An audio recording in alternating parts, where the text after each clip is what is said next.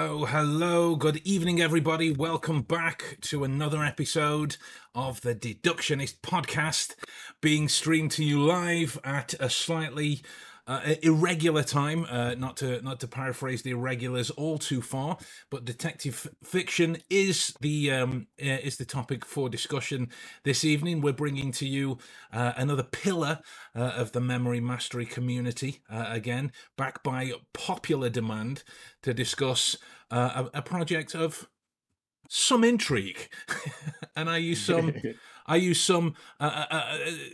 as an understatement here in this particular situation. So everybody, please welcome back Mr. Anthony Metivier. Yay! The crowd goes wild. I actually have a sound effect for that as well. Wait a minute. The multi-sensory Ben. Right? I've upped my game since last time. Nice. I love that. How you doing, sir? How you been? It's been a while since we've actually spoke face to face. Yeah, it feels like forever and a day. Well, great to see you, and thanks for doing back this. at you. That intro music is astonishing. I love that.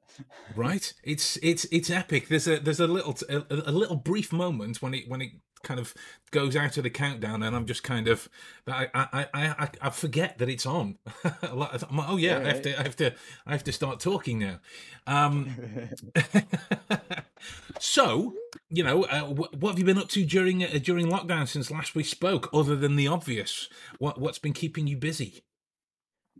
Well, if I look like I'm either, nervous or on speed, it's because it's freezing cold here in Australia. It's just like, so I've been That's an doing a lot oxymoron, of, surely. no, it is. It's, they've had some sort of cold snap here. And, Wow. the odd thing is I came here as a Canadian in the first winter. I thought, what? What are people dressing up here for? And then the next winter, as my cells started to completely replace themselves, I was like, yeah, a little bit of snippy weather here. And then now I'm total native, just as if I was in Montreal or Berlin with the, what do they call it in Berlin? The Russische Peitsche, which means the Russian whips, the cold winter wind. But we also moved to the ocean, so you get more air. Yeah, so, that'll do it. And they don't have heaters in the house. No. So. Wow, I'm learning so much already about Australia, and I've got family over there. I already thought I knew the area pretty well. I've got family in Adelaide as well. Oh wow. Yeah, well, they must be tougher stock than I am, because here I am just whinging about it. Who knows, right? Who knows? So we're gonna have to get right down into it, because my excitement, sincerely, and I'm not one to blow smoke up anybody at this particular stage, but it's no particular secret that I enjoy detective fiction. I think that's been well documented for a number of years. And you've been working on a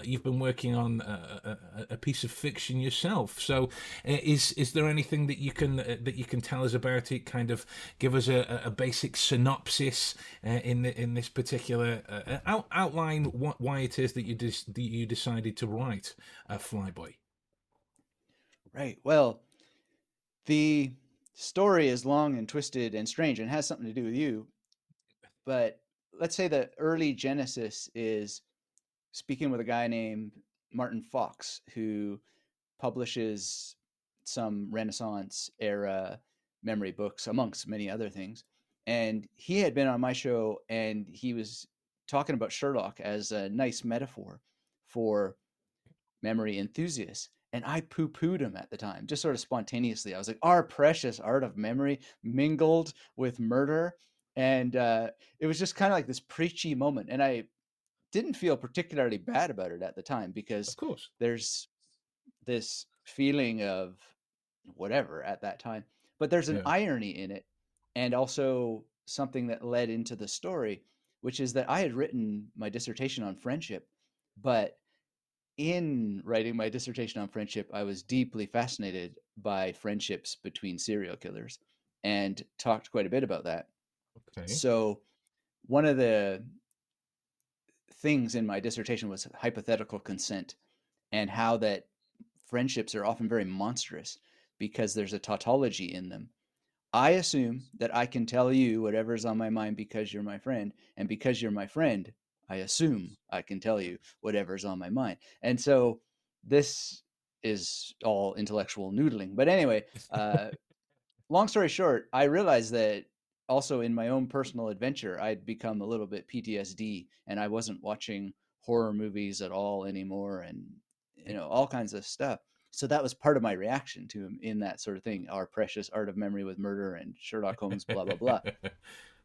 Then I had spoken with you, and we were talking about the whole Sherlock thing, Yeah. and I was in a bookstore one day, and this Michael Connolly novel like literally leapt into my hands. And I was there because I was like, oh, I got to take a break from all this entrepreneur stuff, and I just got to like read a novel. I haven't read a novel forever and a day. Yeah. And strangely, it was one of those bizarre moments that I'm not going to get into woo woo territory, but it felt woo woo. Like it just literally the poet, what is this? And I read Yeah. the first sentence and I was like, this is amazing. And then, 2 weeks later, I'd read maybe 30% of the Michael Connolly catalog. And Wow.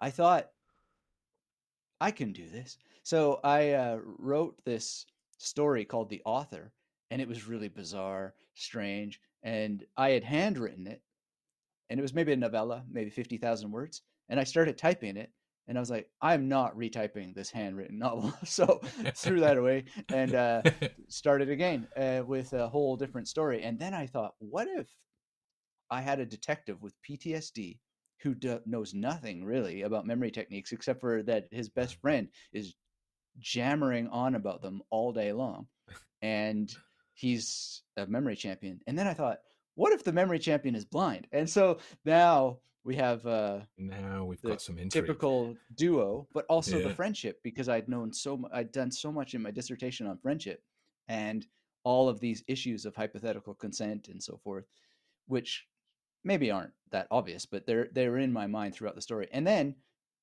as a kind of teaching initiative, rather than having like a pedagogical novel, even though that's what it is, just showing a portrait of how somebody could learn this stuff on the job Yeah. when they have psychological issues that are a barrier and actually be partly healed by it, as I myself was from using these techniques. So that's the broad brushstrokes of how it happened. That was, but I mean, this is why I'm so excited about the whole thing, right? Because I love a puzzle. I love a puzzle, and the puzzles that you put forward as part of the story were incredible, right? But what you kind of have to appreciate from a reader, from somebody who's gonna get involved in this story, is that very often when it comes to a piece of fiction, it is a great story, or it is drama, or it is tension, it is pushing questions and giving as we would call in the UK, the EastEnders moment of the do do the cliffhanger and Right. the like, which I'm not going to touch on points from the story where they are or where they might not be, but one of the things that I appreciated is weaving into it that kind of educational angle, and you find I mean, even with myself, who I like to think that I'm of the opinion, well, I could do that too about a lot of things that interest me. And when it comes to memory and detective work, I work in the field, so there's not Right. a lot of time that I get that kind of inspiration that I could do that too. I could do that. And there was moments where I'm thinking, how would I cope if I lost my sight? How would that change my output? How would that change my capability? How would that change my awareness? And it prompted new research, new ideas, new training to do this. Revisited my living as a blind guy as best as I could for a couple of days. But was that hard to do? Was that a challenge? Did you, because a lot of the time it's fiction, it's drama, it's entertainment, and then it has to be the non-fiction, the other side. Did you find not that it is as binary as that, but did you find it difficult to kind of weave those aspects into the story at all? Yes and no. I mean, the thing that I don't know if I'm going to be able to pull off is that I have in mind a series. So Mm. there's a big twist ending at the end of the series, and I have 5 of the books plotted out, and Wow. then I have to really think like, can I pull off this twist ending? And is it just going to be a groaner twist ending, or is it going to be like, yes, that totally makes sense? Because I want the twist ending to not just be a twist, but also a lesson in memory, Yeah. right?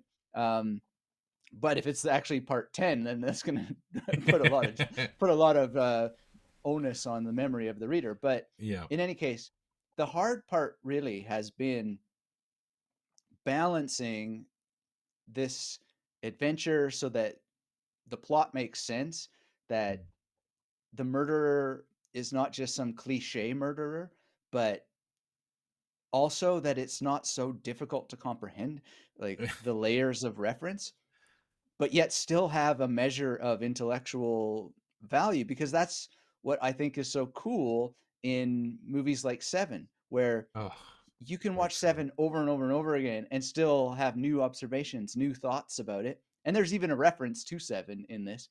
But then on top of that, like, can I balance this so that someone who knows nothing about memory techniques will learn about memory techniques, but Mm. someone who's like yourself isn't going to be bored by these kinds of descriptions, and you'll Yeah. also be pleased because you'll be like, oh yeah, the belt, that is kind of like a memory wheel, isn't it? Even though I don't spell out your Yeah. belt is a memory wheel, Yeah. sort of thing. But then there are Bruno's wheels in there, right? And it's just Oh. so it may be that it's firing on too many levels at the same time, and that could make it all collapse on itself. But at the same time, that's been the hard part, is Yeah. really thinking through what's going to make that cool for multiple kinds of people at the same time. Oh, yeah. Go. Well, We'll see. for what it's worth, I really enjoyed it. I really enjoyed it, and I'd tell you if I didn't, because we wouldn't be doing this Yeah, I for a hope so. start, right? Yeah. So based on that, then, where did you start in terms of those kinds of almost allegorical practices regarding memory techniques? Was it I want to use this kind of memory technique, how best can I illustrate it, or during this illustration this is the kind of technique that jumps out that I can kind of weave in, or what was your kind of experience of those kind of things? Yeah, well, it was important that in this one, he's really just memorizing words. So Yeah. there's no numbers, for example.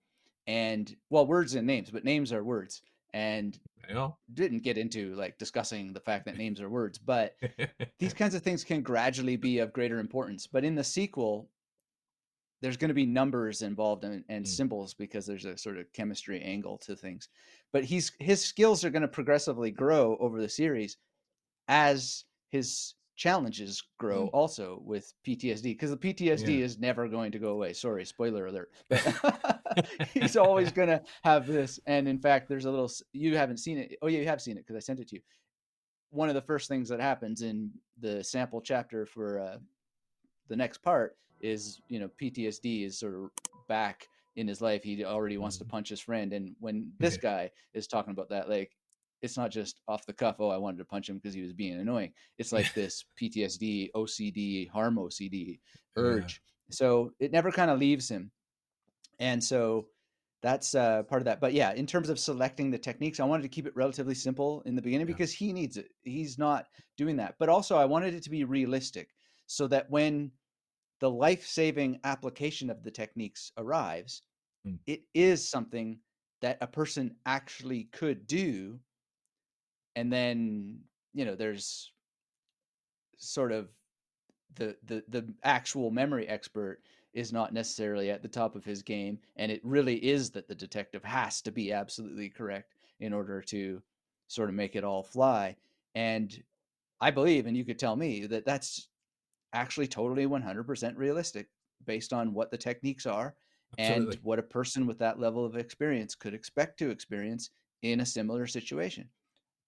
Absolutely. But that said, Absolutely. it's couched in a scenario that's probably never going to happen to anybody. Well, it is a Although piece maybe of it will. entertainment at the end of the day, right? We Right, right. can't forget that basic fact. Absolutely. There's nothing wrong with illustrating, you know, a ripple effect of points that could hit other areas, and they very often do, and that's largely the case when it comes to these quote unquote real life situations that you can end up in that Yeah. you never really know what you're going to see or what you're going to get involved in or what your brain has to observe. You can never really prepare for that in the same way that you might prepare to sit down and go, I'm going to write a chapter today. There is a Yeah. certain degree of expectation that comes along with that, whereas you can have the right, we're going to go and interview these guys, it's about this crime, or we're at this crime scene, there's these people that might be there. You can have that kind of archetypal knowledge, but in terms of the content, it could be anything, and Right. that's part of the moments that very much came across, in that it wasn't this all powerful, all knowing wizard human being that just knew everything because he knew it. You know, there was work involved to get to it. You know, you were you were along for the connections that were made, which is why I Right. think Sherlock appeals to so many people, because he has to explain his thoughts to Watson. So Watson is the readers, and we're all going, oh yeah, I could see that now. But there were so many moments like that during the course of the novel where you'd read and you go back a couple of pages. Oh, yeah, I got it now. I missed that the first time, and that more so than anything is, for me. You could argue that I'm not really objective, but I'm trying to be. You could argue that that is the main point. That even for people who work in the field, if they're going into the story more, so they miss certain angles and have to go back and check and verify and whatnot, that to me makes for a great story, makes for a really deep narrative, and it's not just something that's crime, mystery, solved. It's not about that. There is all these kinds of angles. Did you have to research the PTSD elements at all, because that um felt very known, felt very understood. Well, I have experience with it, so I didn't have to go and do extra special research. Gotcha. But for example, I had already done the research on the Tim Dalgleish Mm, research where he's using memory palaces to help mm. people with PTSD and depression. And I mean, when I say Tim Dalgleish, I mean Tim Dalgleish et al. So it's not just him on these. And this stack of research papers is Yeah. just enormous. Also, one of my students in the magnetic memory method world named Nick Castle, he was a cop and he had been on my show talking Oh, about wow. how the use of the memory techniques helped him deal with PTSD. So I had Wow. that, and then I'd spoken with you, and I thought I was thinking the whole time, I hope I'm not ruining this interview because I'm kind of interviewing you about these noodly, like investigative things and trying to create this portrait. Not that you have anything to do with PTSD, but then, mapping that onto. So that was Mm, like part of the research for that. got it. And then, you're right. The detective fiction or crime fiction at large is a memory enterprise. It It is is. this kind of like, wait a second, I got to go back. Did I miss a detail here? Oh Yeah. yes. It's an exercise of memory that other genres potentially just don't have. Yeah. You know, when you're going through, even I'm just watching Better Call Saul now, the final season, right? There's just kind of, even though it's in the general crime area, I don't really think of it as a crime story. No. It's more kind of like an entrepreneur story in my mind. Yeah. But you kind of just let things slide. Oh, did I get that? Nah, it doesn't matter. I'm not going to go back because everybody dies in the end, and Saul has a great entrepreneurial run with Walter White. You just sort of know what's coming. But when I'm reading Michael Connolly or something like this, like I don't feel badly at all. It's like, hang on a second, just go back a couple pages, and oh yeah, that all sort of makes sense. Um, so yeah, and reading and watching are of course two different things as well. But Of course. generally, I think this genre puts more memory work into the experience in order Mm. to enjoy it, so that you are part of the, you're tracking the details with the detective Yeah. or whomever as you go. So it's a beautiful genre in that sense. Love it. I love it.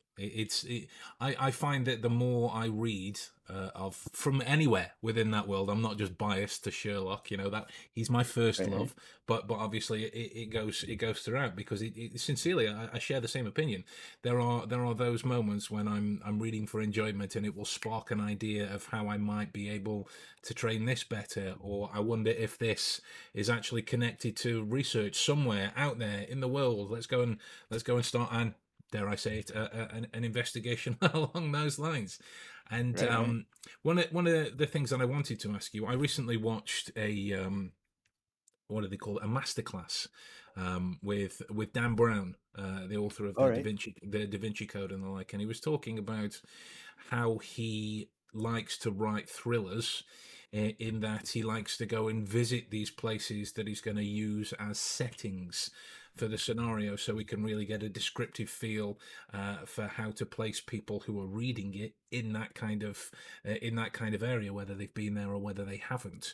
What's been your experience of that in terms of the locations? What's inspired you to do that? Did you have to travel? Did you travel virtually? What was your experience of trying to repaint that world?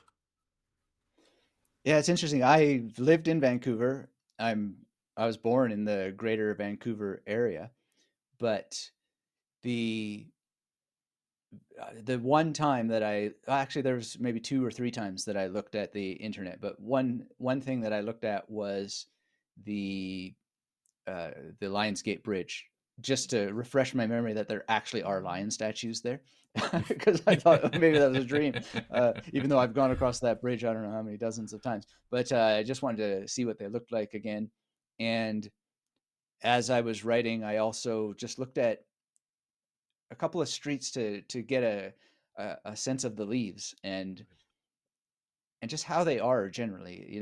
There's a kind of like compressed laneway leading to a particular house that they visit at some point, both the killer and the detective, and the kind of driveway, is that really the way they are in that Yeah, area? And it's like, yeah, yeah, they are. So Google Maps was kind of cool for that.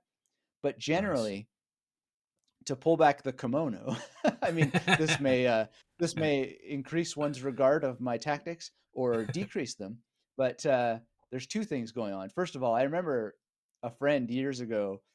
I was writing some novel back in university, and I Right. had said it in Toronto. And he's like, "You're never going to sell a novel set in Toronto. You got to send it in New York. Nobody reads anything about locations in Canada." And I'm just like, "What?" So this time I thought of him again, and I was like, "I'm setting it in Vancouver."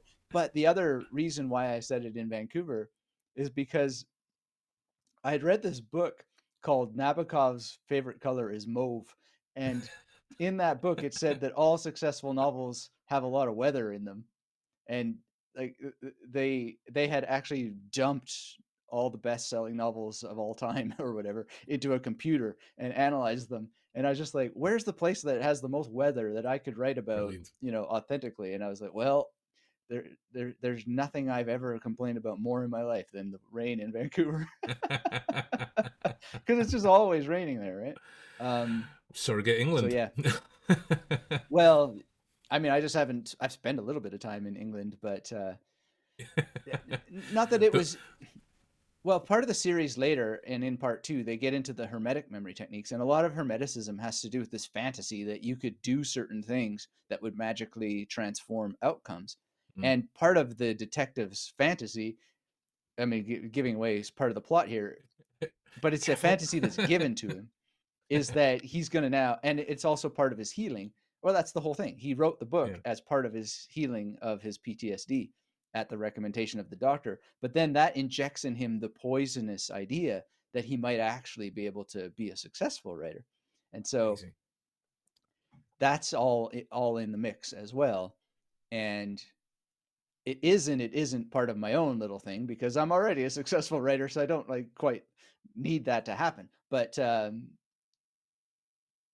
you just write what you know, right? So it's kind of I'm almost reverse engineering what I've already done and giving him some of that to lend it more authenticity, because Yeah. if I don't base it on this particular field, then it would just be too much research, I guess. Yeah. No, I get you. I I could have get you. given him somebody else's fantasy, but whatever. And I had been a store detective too, so it's not a real detective, but I knew a little bit about, what it means to just walk around observing people, citizens arrest, that kind of stuff. So Detecting is detecting. The only real change, if you want to be semantic about it, is stakes. The actual right. mechanicry remains similar. Mm. Similar en masse. Just to jump in as well for Rosendo, that's asked the question. The novel we are talking about is Mr. Metivier's novel Flyboy, Right. that will be coming soon. Let's keep it mysterious. Ooh, soon, It's soon. a massive project. Audiobook production and Wow, wow. everything, and So every barrier under the sun arises. so so from inception to finished piece, not finished audio, but the finished story itself. What was the kind of time frame that it took? It's now been it's now been 13 months since I started writing, 13 and months. the writing part was the easiest, What because was the the way I hardest? write, when I write a book, and I've written a lot of books, Yeah. I'm not writing a book unless I'm writing 2K words a day, period. Wow. So I wrote it in 44 days, the first draft, Wow. and The I've rest been of through us it now 6 times, versions got it. and I've got to go through it one more time, because the version you saw is just a mock-up of the layout, but there's Right. actually like a professional layout that I'm looking through now, and some graphic elements like texts that the characters send now Yeah. look like texts, Gotcha. and forum posts look like forum posts, and like Amazing. all the cool stuff. Oh yeah, you got to make it walk the walk as well as talk the talk, right? Yeah, If yeah. we can go with me on that fairly nondescript metaphor Yeah, and I as want to well. get this is like an ugly print just for me to Wow. work with, and you can't quite see it, but here it says, like, not for resale across the cover. But I want to get the memory wheel maybe frosted on the part divisions, and then maybe like a little memory wheel here on the spine and so forth. So there's still like details to go, but it's getting closer and closer and closer.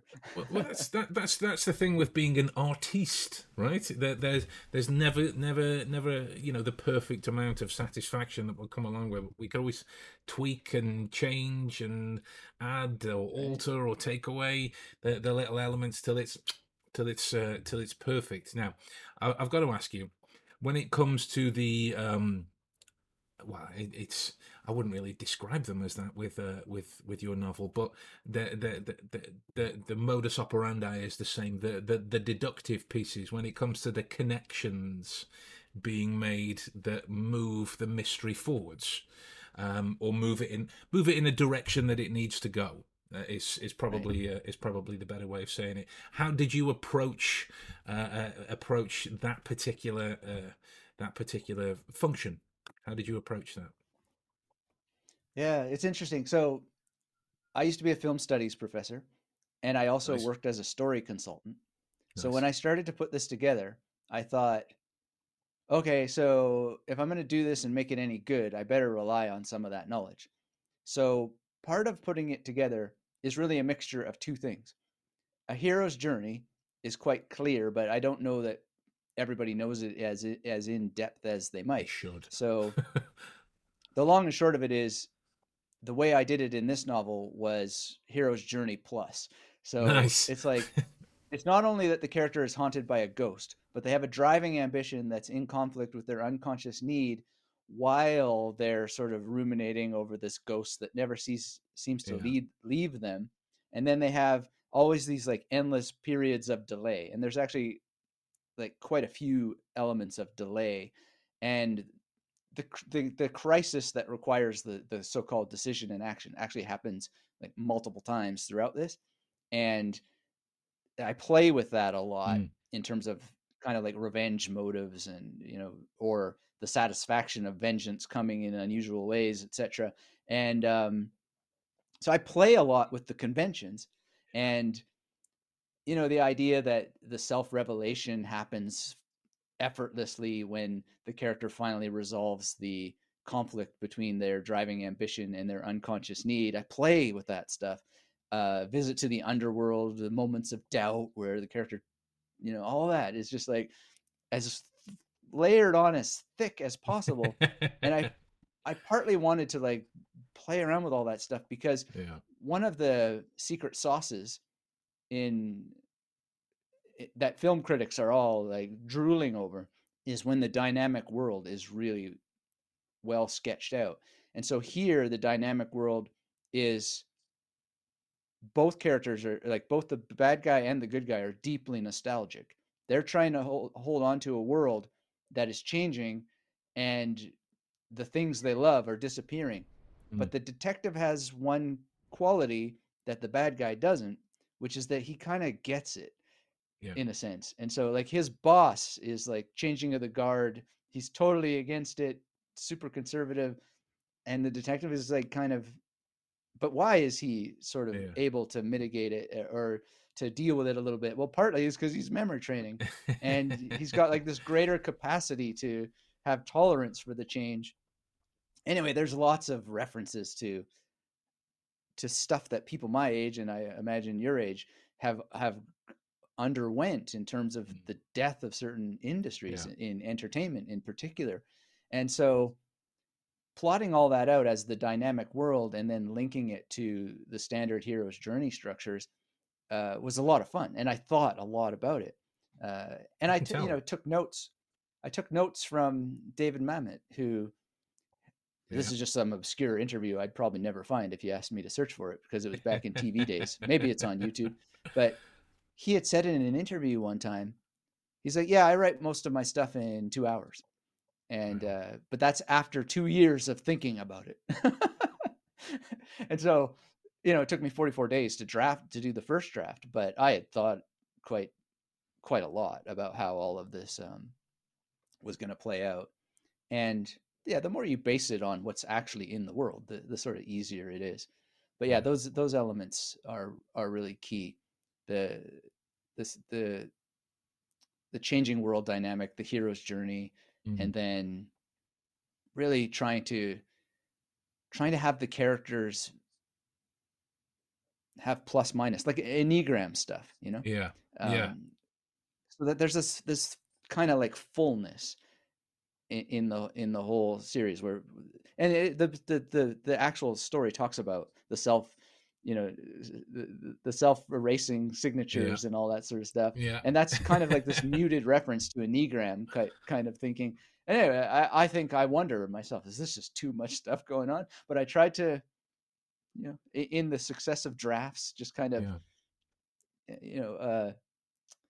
Barbara Gowdy, she's a Canadian novelist, and she says that she always just sort of like goes through them and just gradually fine-tooth comb, gradually preens. That's the word she used. I preen my drafts. Got it. The first time I read it, because I've read it a couple of times now. I was telling one of my friends about it. Adam, as it goes, the guy who I did the podcast with. That to me it was a little like a Rubik's cube, in that you could sit with a lack of knowledge and be like, 43 quintillion different this is so complicated and whatnot. But when you look at like one or two algorithms that put one or two things in place, and then it all starts to come together, and this is the point of the journey that you go on with these guys as friends, because they're teaching you about it on the way, and you feel at the end like, again, at least for me, was this accomplishment, I guess, would probably be the best way of describing it. That, like, holy shit, nearly holy word that we can probably insert there. I completed this with you guys. Like that's what it felt. That's what it felt like. And so yeah, very much so. For the people that aren't as familiar with Hero's Journey as they should be, Luke Skywalker would probably be the most the most illustrative right. example of the hero's journey there. But it's a series of texts, I believe, isn't it? Or just one gigantic book that you can get at this stage. And you'll know as well, David Mamet. What was that film with Alec Baldwin? Selling, Closing, yeah. always be Yeah, closing, always be and the closing. like. Yeah, you're right. Yeah. That ABC. was Mamet Yeah, finest. Glengarry Glen Ross. Yeah, Thank yeah. you, Glenn. Yes, I'm sat here going, and I couldn't get further than that. I couldn't get further than that at the time. Yeah, yeah. Glengarry Glen Ross, perfect. I like it. So what's the next plan for Flyboy then? Is it onto the audiobook creation? What are you currently working on within that realm at the minute? Well, I've just seen version 10 of the final layout, and there's a couple of Well, corrections for that. And the audiobook's done. I just have to re-record 3 or 4 sentences. And then but there's you've done the voice. Sorry, yeah, I recorded it. amazing. I I tried to hire a guy. I auditioned a bunch of people, and there was Wow, one guy. He sounded so perfect. Like he wow, sounded kind of like the age of the detective, yeah. and just the way that he put pauses in was way better than mine. But then he got into it, and he's just like, this isn't really my cup of tea. I was like, oh damn. Anyway, so uh, and speaking of rain, I mean, I moved recently, and the roof is just so loud when the rain comes. So I had sometimes 4 days where I couldn't record. So it's been a super big challenge, but I think it sounds quite good now. And Amazing. I mean, it's a detailed novel, and as I was recording it, Mm. I mean, I don't know which version you saw, but I just thought, oh, damn, this could be so much better. So the actual recording that the editor had to deal with, there's sometimes like 40 minutes of revision that he had to cut out of the recording because I would just change it while I was recording, Amazing. and then I would read it and see if it sounded right, and then I would do it again and again. But I'm not a perfectionist. It's just It just needs Stephen. to be right. Well, it needs to be as right as it can be, and that I can try to get as many mistakes, etc., and like these little cool things as possible, but without delaying it forever. But there's call for delay sometimes, as the hero's adventure Absolutely. must include. But this is after, like, this was literally just a week ago. I was looking at Stephen King's The Shining, and it looks like a new edition. I don't know if it's a new introduction, but he was saying in there that The Shining was his moment where he knew that he was either going to just keep doing the same thing or he was going to reach for higher things. And that's essentially what this book is to reach for a higher thing, to look at memory techniques in a way that I don't think has been done before. There's certainly been Agreed. books where, like, Timothy Moser has Spanish books where his Spanish book builds you the memory palace city, and you follow a bee around, and it helps you understand Spanish mnemonics, and you can build your own, or you can just go to the fairgrounds and that'll help you learn certain Spanish words. So that's already been done. And I just thought we've got to be able to take this kind of story and learning to a different place. So the only other thing is part of the promotion to generate buzz, as they say, and so forth, is Yep. I've cooked up a game. And so when I launch it, we're going to play Interesting. a game in the magnetic Zoom room, and that will Interesting. be basically in this narrative world. And I got a whole other murder that needs to be investigated, and the people who are investigating it with me, they will have a certain demand on their memories, and there'll be a little guide that will help those who don't know how to make a memory palace and how to use basic association, so that when we get to trial and you're called upon to testify, your memory is either stellar or it isn't, Brilliant. and the Brilliant. killer either walks free or he doesn't, and that's up to the memory detectives who join us for the game. Bravo. Bravo. Great So idea. I love it. I love it. I mean, it's some like I'm working on Kane's Jawbone at the minute. Are you familiar oh with yeah. Kane's Jawbone? Yeah. So I'm Yeah. working on I'm working on that at the minute, and the more I'm kind of getting to grips with that, the more I find an appreciation for pieces of fiction that assist me in other Right. areas, and then I slowly look back at all of the pieces of fiction that I have, not very many that I have, but all of the pieces of fiction that I've ever read, or or that I've ever gotten on board with. I've always been drawn more to the things that provide me some insights, that provide me some lesson that I can learn, even down to something as fantastical as a superhero franchise. You learn something about the power of resilience and the power of will. Mm. And it certainly it doesn't come out of a super serum bottle, but how you can take them that kind of lesson and make it something that you can utilize yourself. And that to me was the strongest point of Flyboy. So whatever form it comes in, whether it be audio, handwritten, or version 210, it will be well worth the wait. Um, so Did you take Kane's Jawbone apart? I know some people they take it apart and put it on their wall. I haven't taken it apart. I've well, it's here. At the minute, it remains fully intact. I'm one of these people that I I malign the cracking of spines on a book. So Right, for right, me to be encouraged to rip it apart, it's like sacrilege. right. So what I'll do, what I do is I read it and then I make notes at the side. So there's fast becoming a gigantic pile of the thoughts and musings and things to work on at the side. Um, Right. I'm kind of getting there, slow and steady. I'm not trying to do it within the time frame because I don't care about the prize. Not in some kind of arrogant, grandiose way. That's just not why I play with puzzles. It's not what I'm interested in. Right. I just want to know that I've been able to do it. That's all I'm really interested in. What I was going to ask you is based on the initial collections of detective stuff that you were reading. Have there been any others that you've been interested in, that you've been getting involved in, or reading or watching as well, alongside with your work on Flyboy? Yeah. Well, I reread a fair amount of Sherlock.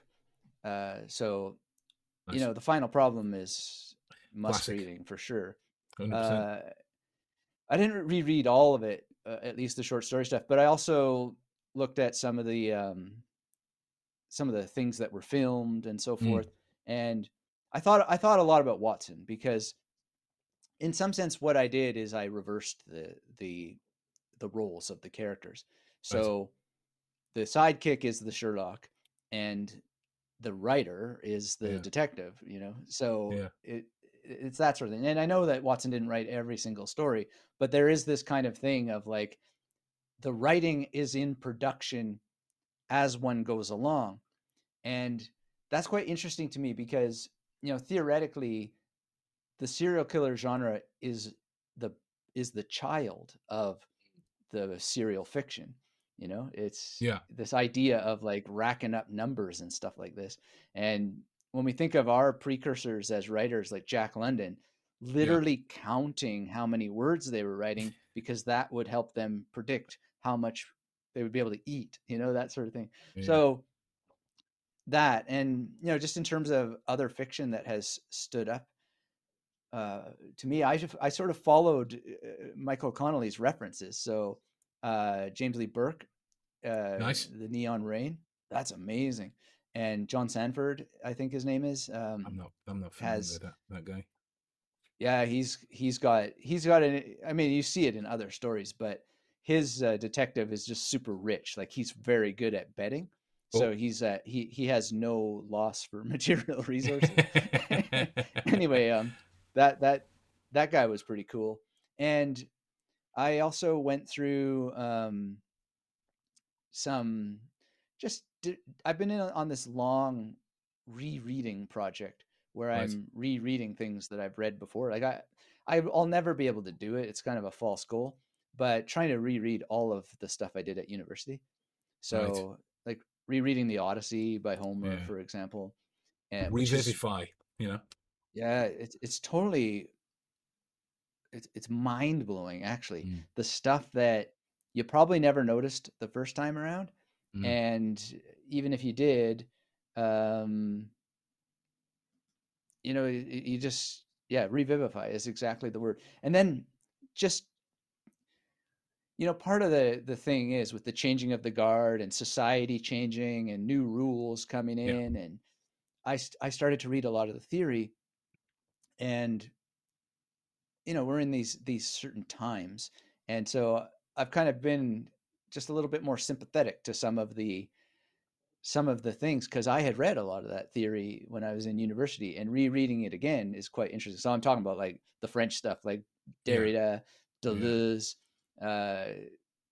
There's just so much interesting stuff, and how it's all been so badly misread, which was part of the Seems to tone be of the this. case. The Yeah. idea that the detectives don't notice the most obvious clue, in terms of like where you might look for such a thing. But Oh, of the knife course, was in the at the knife same drawer. time, well, at the same time, it's not so obvious because the world is Mm, changing, and it's like, exactly. people rent movies. No, it's not a thing Right? anymore. So like, and I don't like spell all that stuff out necessarily in the book, but it's just lingering there Yeah. as this problem. So I read a lot of theory, long story short, and reread a lot of theory, and then there's Nice. just stuff that I'm very precious to in theory, like Bataille, Georges Bataille. I don't know if you know that guy, I but don't. there's a couple of things where he's deeply influential here. One of which is his idea of general economy being that excess wealth can never be spent. And Okay. so Don't I don't disagree with say that. he's right or wrong, and I don't make an Yeah. argument, but he talks about like this kind of flourishing that becomes so profound. Your lawn flourishes so profoundly that, yeah, it's beautiful. Look at all my plants; they're wonderful. Yeah. But they also start to break your wonderful concrete laneway, right? Yeah. And you could never prevent that flourishing Mm. is going to break down. And he thought that was the source of a lot of conflict. More and more wealth that can never be effectively spent leads to the breakdown of societies, leading to conflicts like entire world wars. Yeah. So he had like this idea that we should go back to like potlatch culture, where you try to outgift each other, where in order to try to spend excess wealth, you try to excessively gift. And Okay. I'd seen this play out in real life because I grew up in British Columbia in Canada, in Vancouver area, and I had a native girlfriend, and we went to a potlatch one time. And I'm not kidding you, man. They really try to outgift each other. One truck comes in, and it's loaded with fish, salmon from the catch, and they can overfish if they want, because they don't need a fishing license and all that Of stuff. course. And I guess they wouldn't call it overfishing. Anyway, the whole idea is they bring in this truck loaded with fish, and then to outgift that gift, for the other tribe brings in this truck loaded with fridges and freezers to have the fish in, right? So then they're going to split the fridges and the freezers and split the fish Amazing. amongst each other, right? And then they bring in the blankets, and then they bring in the pillows, like, and they just they sort of end up distributing it all through outgifting each other. But it's a symbolic attempt. So Wow. how exactly that plays out in just this story is not entirely clear, but it's going to be in the whole sort of series. Yeah. And the other thing from Bataille that's really super important, especially for memory people, is in a book called Inner Experience. Bataille says that one of his best personal transformations was not just when he realized that he wanted everything. He wanted to know everything and to be God. But when he realized that the shame that he felt for wanting that very thing was part of everything. So Wow. I That is think that's just, profound. yeah, like it's over the top, right? Yeah. And I might be misinterpreting him, but that's what I got out of Inner Experience. Either way, that's a good point. Yeah, and I think it's implicit in all the memory stuff. I mean, I work with Mm. so many people, and they have this desire to know it all, to remember it Mm. all.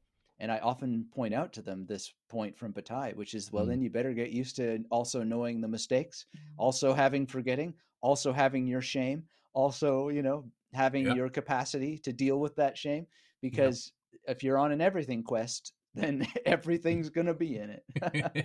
Yeah. So, Warts and all, as they say, yep. warts and all. So just in closing, then, sir, if I were going to put some pressure on you, let's say top five, whether that be books, whether that be films or TV, works of detective fiction that you would consider some form of inspiration to the work that you've created. You mentioned Seven, you mentioned the work of Michael and the like. Any others spring to mind that people should get involved in? By your recommendation, Yes. not as an active encouragement. There's no perfect place to start with this, but Yeah. definitely the Testament of Dr. Mabuse. So there are many Mabuse movies. Whether that's the best start or not, I don't know. Anyway, that's Fritz Lang, Yeah. and I think Mabuse the Gambler was the first one. I'm not a big fan of that one, but these Mm. are based on French novels. But Testament of Dr. Mabuse is really, really cool, and it has. Well, I don't want to spoil it, but I think you can watch it on YouTube with English subtitles. It is just astonishing, and Yeah. it's very deep and rich. And also from Fritz Lang M, which is an early sort of serial Yeah. killer story. I got So yeah, involved in a lot of Seven. that work when I was learning French. That's one of the things that I would enjoy. Mm, But sorry, carry on. Seven. yeah, Seven. I think it's called The Watcher, which is James Spader maybe and Yes, The Keanu Reeves Watcher. as the bad Yeah, guy. yeah, Is that right? yeah. Uh, I think that one's quite a nice one. And thinking back to my dissertation, it's not a crime story, but there is a deep, deep crime in it, which has to do with the hypothetical consent, which is Toy Story. I think Toy Story is one of the greatest crime stories ever. It's a caper. It's definitely got Yeah. a caper element, but it also has this sort of hypothetical consent where just way too much is assumed to be okay, because not just that you're friends, but you're thrown into a environment that makes your friendship implicit. Your toys in the toy box, right? So Yeah. now this gives you this right to act with each other some way. So I just throw that in there because I think we often don't think of all the crimes that are happening that we don't think of as crimes, but there Yeah. there are these transgressions. Which reminds me, the king of them all, really, is the crime we do to ourselves. So, The Prestige Hmm. is a great crime movie. It's definitely the Oedipal crime of, Yeah. you're making your own problems and you're not really understanding things. And then just Christopher Priest at large. I mean, The Oh, Affirmation, yes. the most recent one, The Evidence, just over the I've I've top, man. That guy's I've amazing. not done that one yet. I've not done that, but yeah, absolutely, his work is.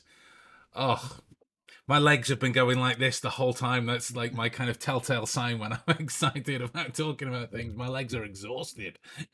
Yeah, yeah. So those would be some of my top 10. I wish they would make a movie of Amazing. every Christopher Priest that I've read, including his Yeah, novelizations. I mean, a lot of people yeah, don't know, but he novelized Existence, for example. yeah. I almost want to see the movie version of his novelization because he That'd be changes it killer. so much. It's That'd it's be really killer. amazing.